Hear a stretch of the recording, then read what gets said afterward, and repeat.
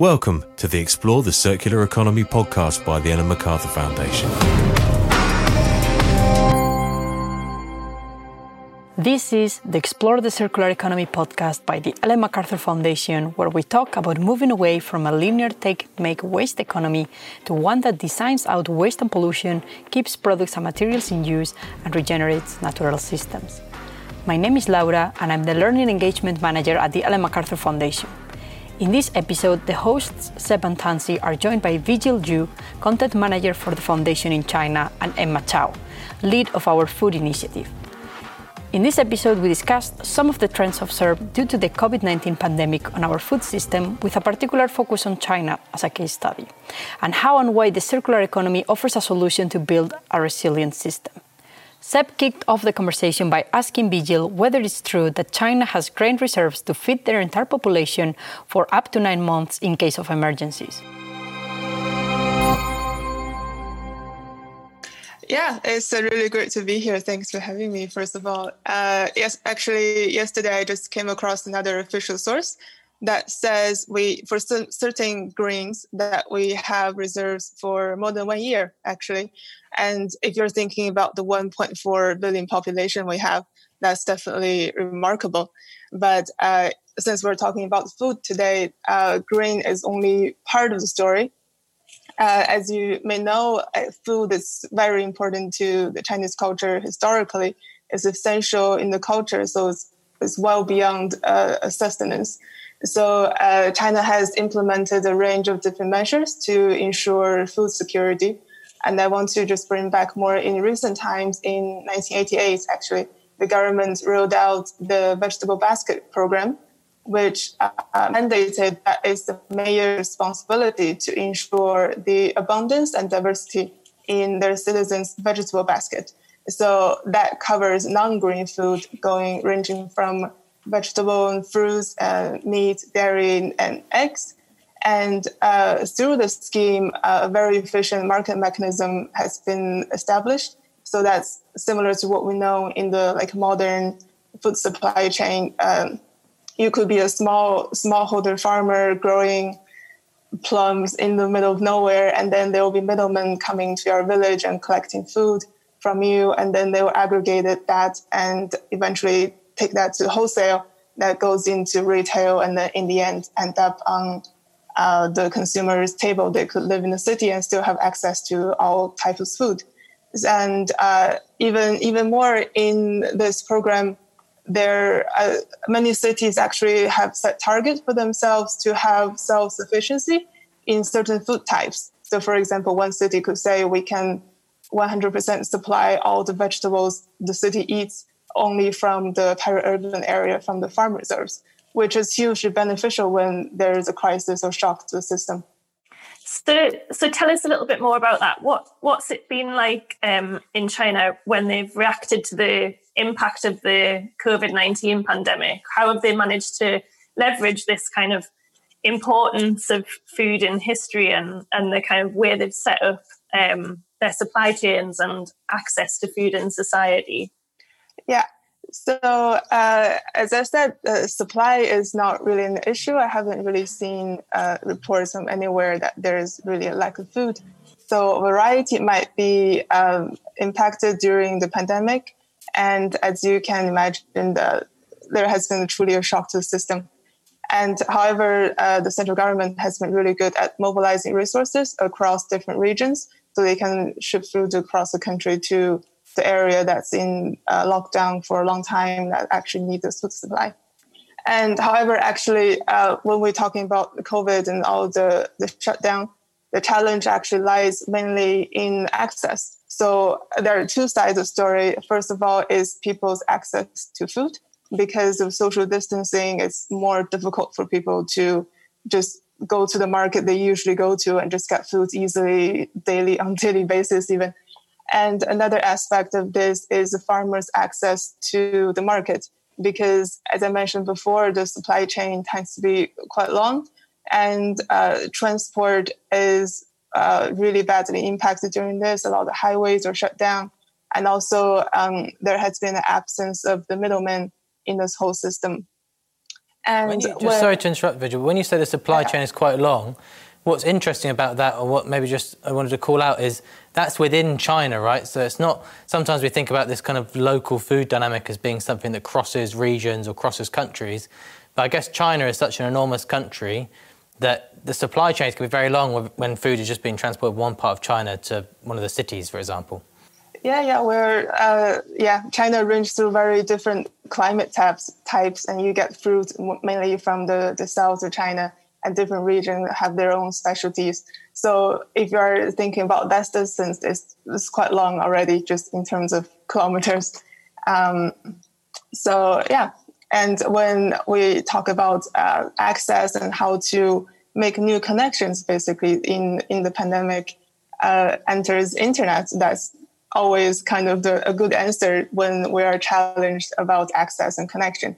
And China is no stranger to e-commerce. This has been booming in China for the past couple of years.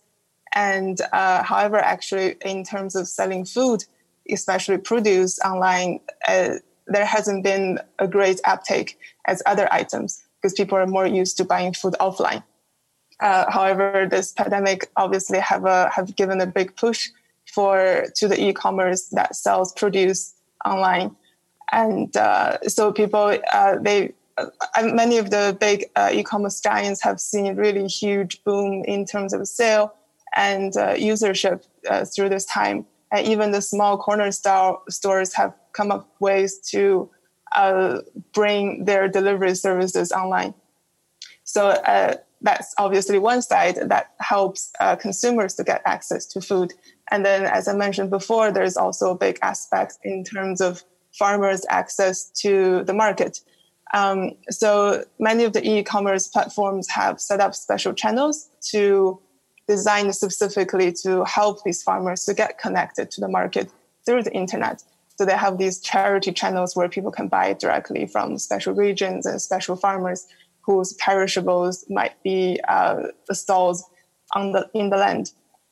And more interestingly, actually, I found this quite interesting. Many of the celebrities and political figures, like mayors, they've started try out online live stream to help their local farmers to sell their produce.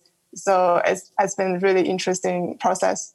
When you say online live streams for selling food, what's that, like an auction, or what does that actually mean? No, it's actually, I think the phenomenon started last year in China when people are selling all sorts of things online, and you have these internet celebrities trying to sell mostly consumer goods, and then they have interaction with the viewers. They can ask questions and such. So really just getting closer to the consumers. And so it's interesting to see this platform being used in this way, and for charities, for help smallholder farmers who may not have this kind of access by themselves.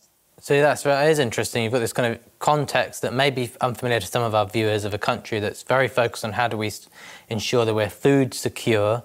You've got this kind of digitization that's also kind of perhaps, from just interpreting a bit what you said, maybe visual, not trying to put words in your mouth, almost bringing people a bit closer to their food by virtue of even via digital means or these online marketplaces.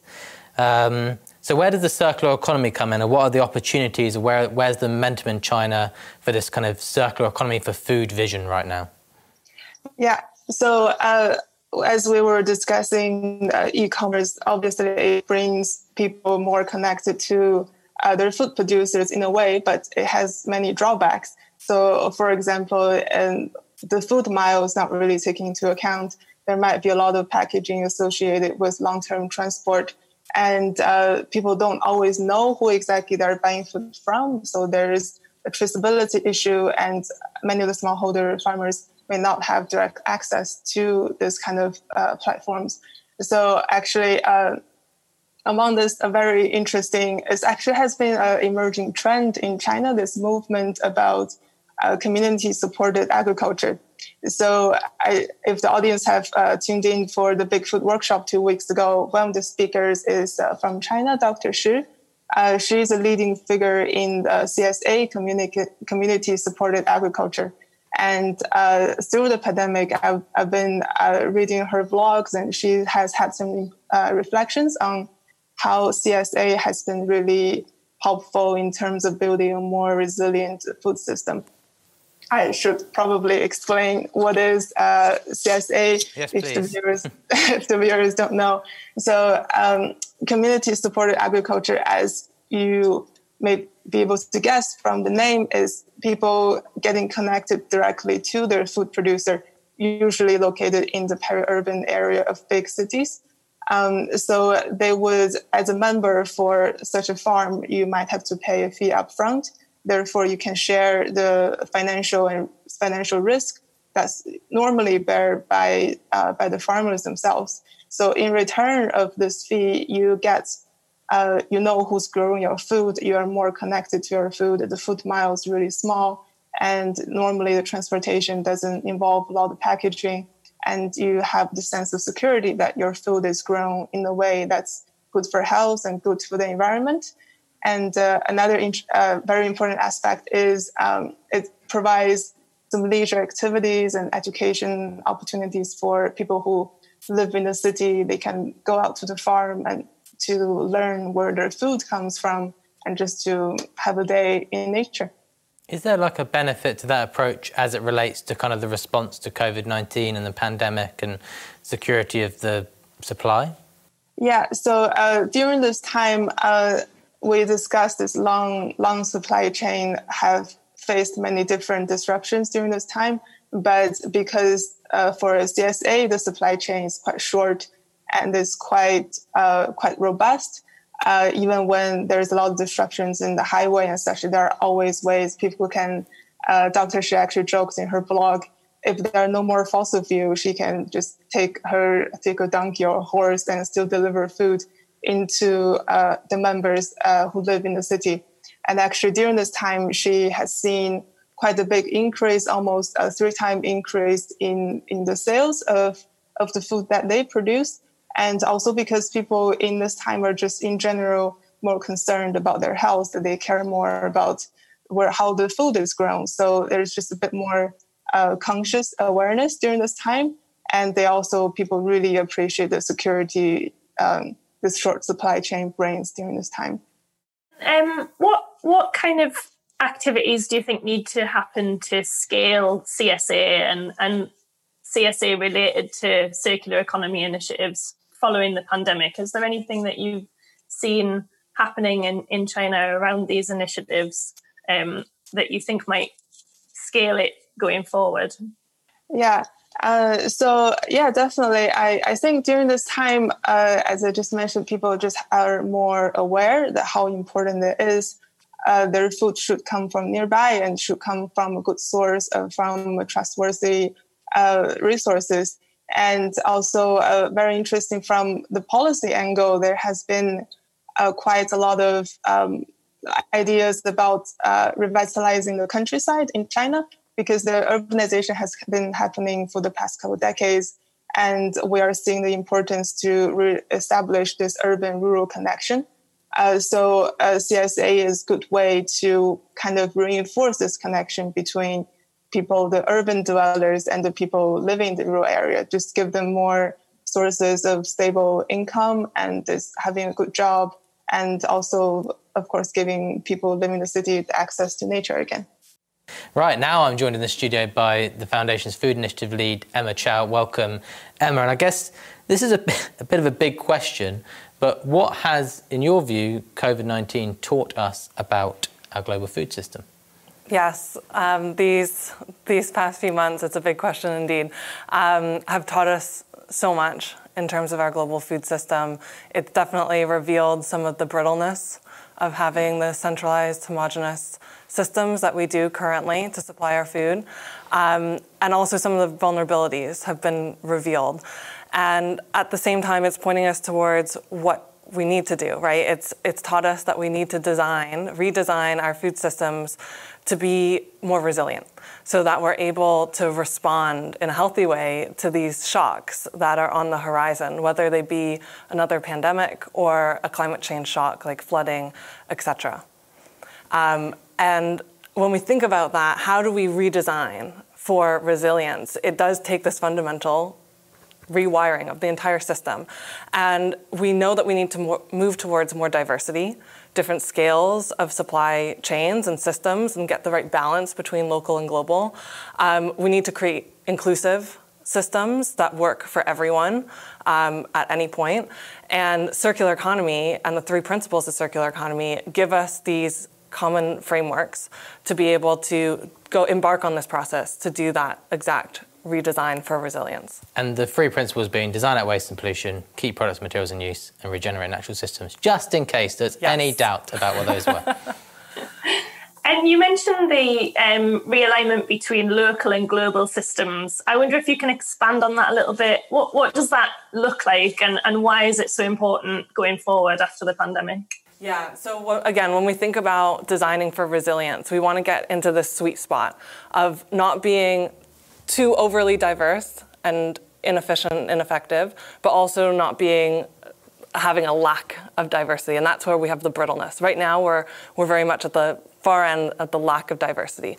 So we need to think about these different scales. Right now, our food, wherever we are in the world, our food's coming from all over, right? But what we need to understand is what is that sweet spot, that threshold, depending on your place, where you strike the balance between what's coming in from places far away versus nearby. And we actually have an abundance of food typically growing nearby.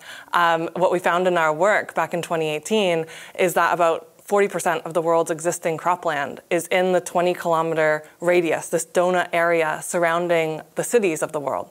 So even that stat alone is often shocking to people, and we realize that there's so much growing nearby, but the logic of where that food is flowing isn't necessarily so logical today.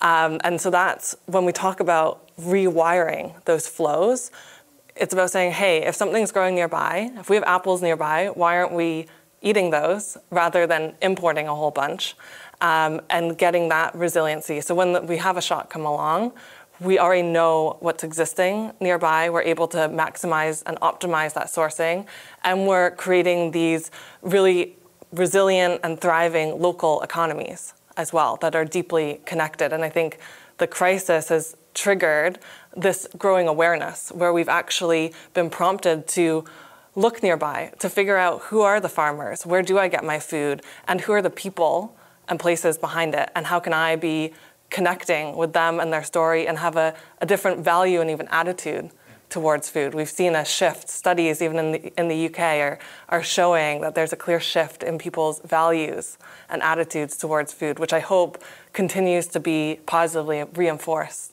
as we come out of and recover from the crisis. Just to reiterate that stat, 40% of cropland, where like vegetables, whatever, are grown, is within 20 kilometres of our cities. Yeah. But obviously a far smaller percentage, a very small percentage that actually goes just from that cropland into the city. Yeah.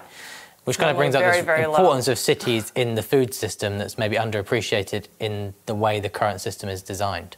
Yeah, and I think that's where we're seeing a lot of the stress because of the impacts at the moment. It's often in urban centers because so much food is flowing into cities because most people live in cities, and we expect by 2050, 80% of the world's food will be eaten in cities. So what we're seeing is a lot of vulnerabilities. And so how can we actually create systems, food systems, where there's more of a reinforcing dynamic between countryside and cities, rather than cities being this draining point of resources, but actually through their very sourcing of food, through their management of organic byproducts from food, they're able to cultivate these symbiotic relationships. And that connects to Visual Story, which is, even in a country that isn't that dependent on imports of food, the nature of the fact there's these huge cities that need food, and connecting that to rural is suddenly challenged in this COVID-19 pandemic. Yeah. Actually, it's still huge amount of very long supply chains even within one country. And so what kind of solutions are we seeing? We're talking a little bit about this kind of stress on cities and the kind of peri-urban area being really important. How is the food system responding to that? And especially coming out of the COVID pandemic, what kind of creative, innovative solutions are you seeing? Yeah, we're seeing a lot of really great creativity emerging very quickly all over the world, especially to be responding to immediate issues around exacerbated food security, which we're seeing in all places, and especially cities. A city like Sao Paulo that we're partnering with, we've seen the city hall and the state government coming together to quickly create an app that provides credits to every family for each child. So you get a certain number of credits for each child in the family household, because those children are typically being fed lunches and or breakfasts at school. So all of a sudden, there needs to be a solution to help support these potential heightened food security issues that could emerge because the schools are shut. So that was an app that was created using and harnessing digital tools and capabilities. And we also are seeing in places like Nantes in France, they're taking plots of land that used to have flower beds and saying, actually, let's grow food in them. And so it's about optimizing the space in cities as well for food production and maximizing that right there on the streets. And so they're planning that they should have enough veggies to be harvesting and helping to feed about 1,000 families in the city, working with the local food banks that those families depend on for food. We also see a lot of impacts to small farmers. Part of the negative aspects of having very specialized supply chains where you're separating the professional food industry, so the restaurants, the out-of-home food service, that supply from the rest, is that when the restaurants and out-of-home food service shuts down, those farmers don't have a destination for their produce. And so that's where we're seeing a lot of wastage happening. And it's a distribution challenge because we know that there's hungry people that need to be fed. So we do see folks like Dan Barber, who is actually on a session of our Big Food Workshop a couple weeks ago. He, of course, has the iconic Blue Hills Farm in New York, or restaurant in New York, and Stone Barns Farm. And he's converted that restaurant into essentially a food processing facility, taking the produce that otherwise would be supplied from these farmers to the restaurant and saying, we'll still take that produce, right? But instead we'll make these boxes and deliver them to homes and residents in New York City. So it's been very quickly pivoting the use of the space, his employees, and the distribution and product that he's supplying to people. And on a similar thread, we see Recolto, which is an organization in Belgium, partnering with, I think, 4 other organizations to, again, be buying the produce, the vegetables that otherwise would end up wasted because they simply don't have a destination from these small farmers in Belgium to create highly nutritious soups that are then, with a partnering social impact organization, getting it to households and individuals who need food and nutrition most. What I like about some of the examples of the solutions you've given there, Emma, is it makes you kind of excited about it. And I guess sometimes this conversation around local versus global, we need to rethink the food system, can end up being framed as almost like a limiting way. I'm not going to have as much access to food as I have now, potentially. Or obviously, I guess there's a couple of questions that came in online about that in some areas, obviously, they have less rich food supplies locally than other areas.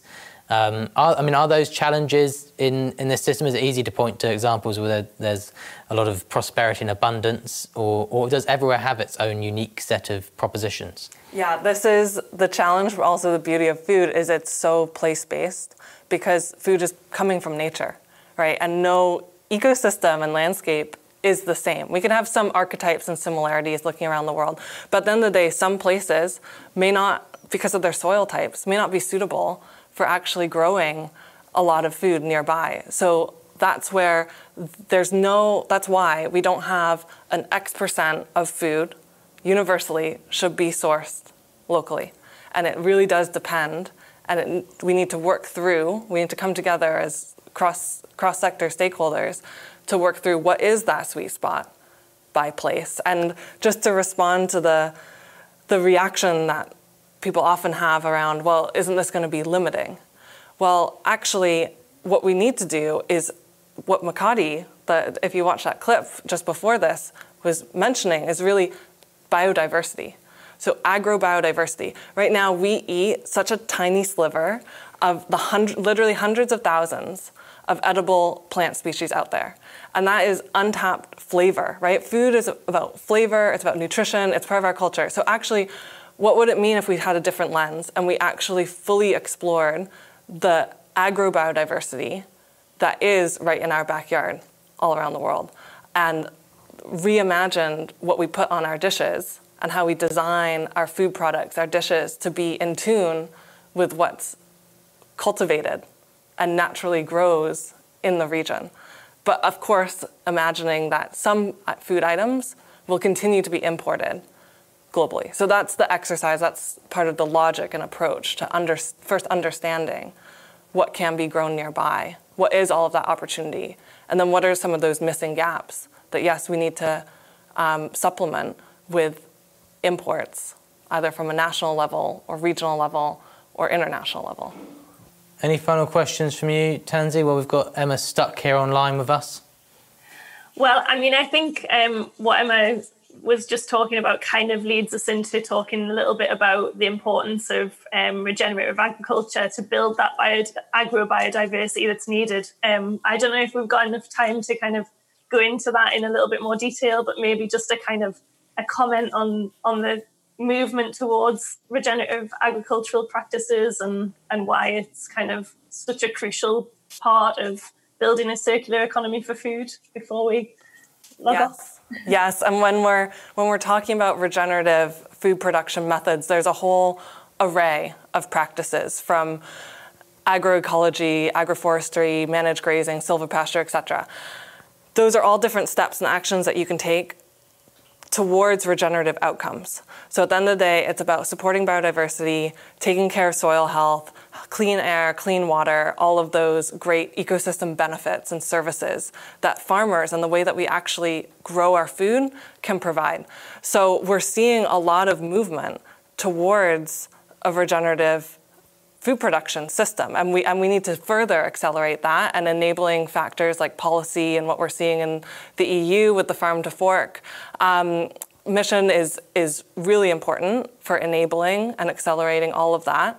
And it ties... Farm to Fork, what is that in 10 seconds or 30 seconds? So that was released earlier, I think that was in May, and it lays out really what are these goals towards more regenerative practices for farmers in the EU, and just really that role of policy for, using less finite inputs, promoting the biodiversity, protecting the soil, and really embedding that in the core values and really mission at a macro level. Across the European Union.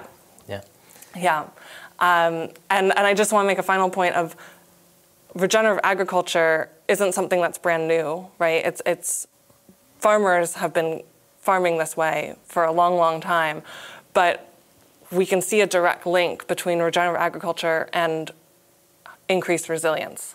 So right now, as we're thinking about how do we redesign for resilience, regenerative production practices need to be at the heart of it, because it means that a farmer is going to be better able to respond to flooding and droughts and shocks, have better protection of their income and farmer livelihoods, and there is an emerging evidence base connecting soil health with nutrition and flavor of food as well. Feels like the pandemic's almost put a magnifying glass on an issue that was already gaining momentum, already I think, appreciation of the challenges of our food system, with the challenges of current agricultural methods, was already gaining momentum going into the pandemic, and then it's almost like it's just put a magnifying glass or shone a light even more firmer to bring more people into this conversation.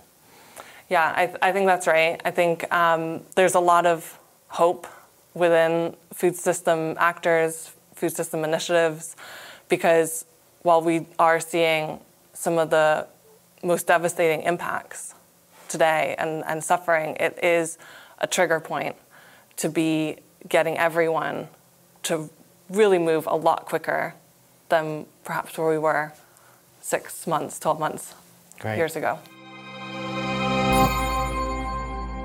In this conversation, we have discussed how we can transform our food system based on the principles of the circular economy, so that it contributes towards regenerating our natural systems and a thriving economy. We have also explored China's reaction to the pandemic, and some of the opportunities for a circular economy for food in this geography. That's all for this episode of the Explore the Circular Economy podcast. We look forward to seeing you again in future episodes. But bye for now. Thanks for listening to the Ellen MacArthur Foundation's Explore the Circular Economy podcast.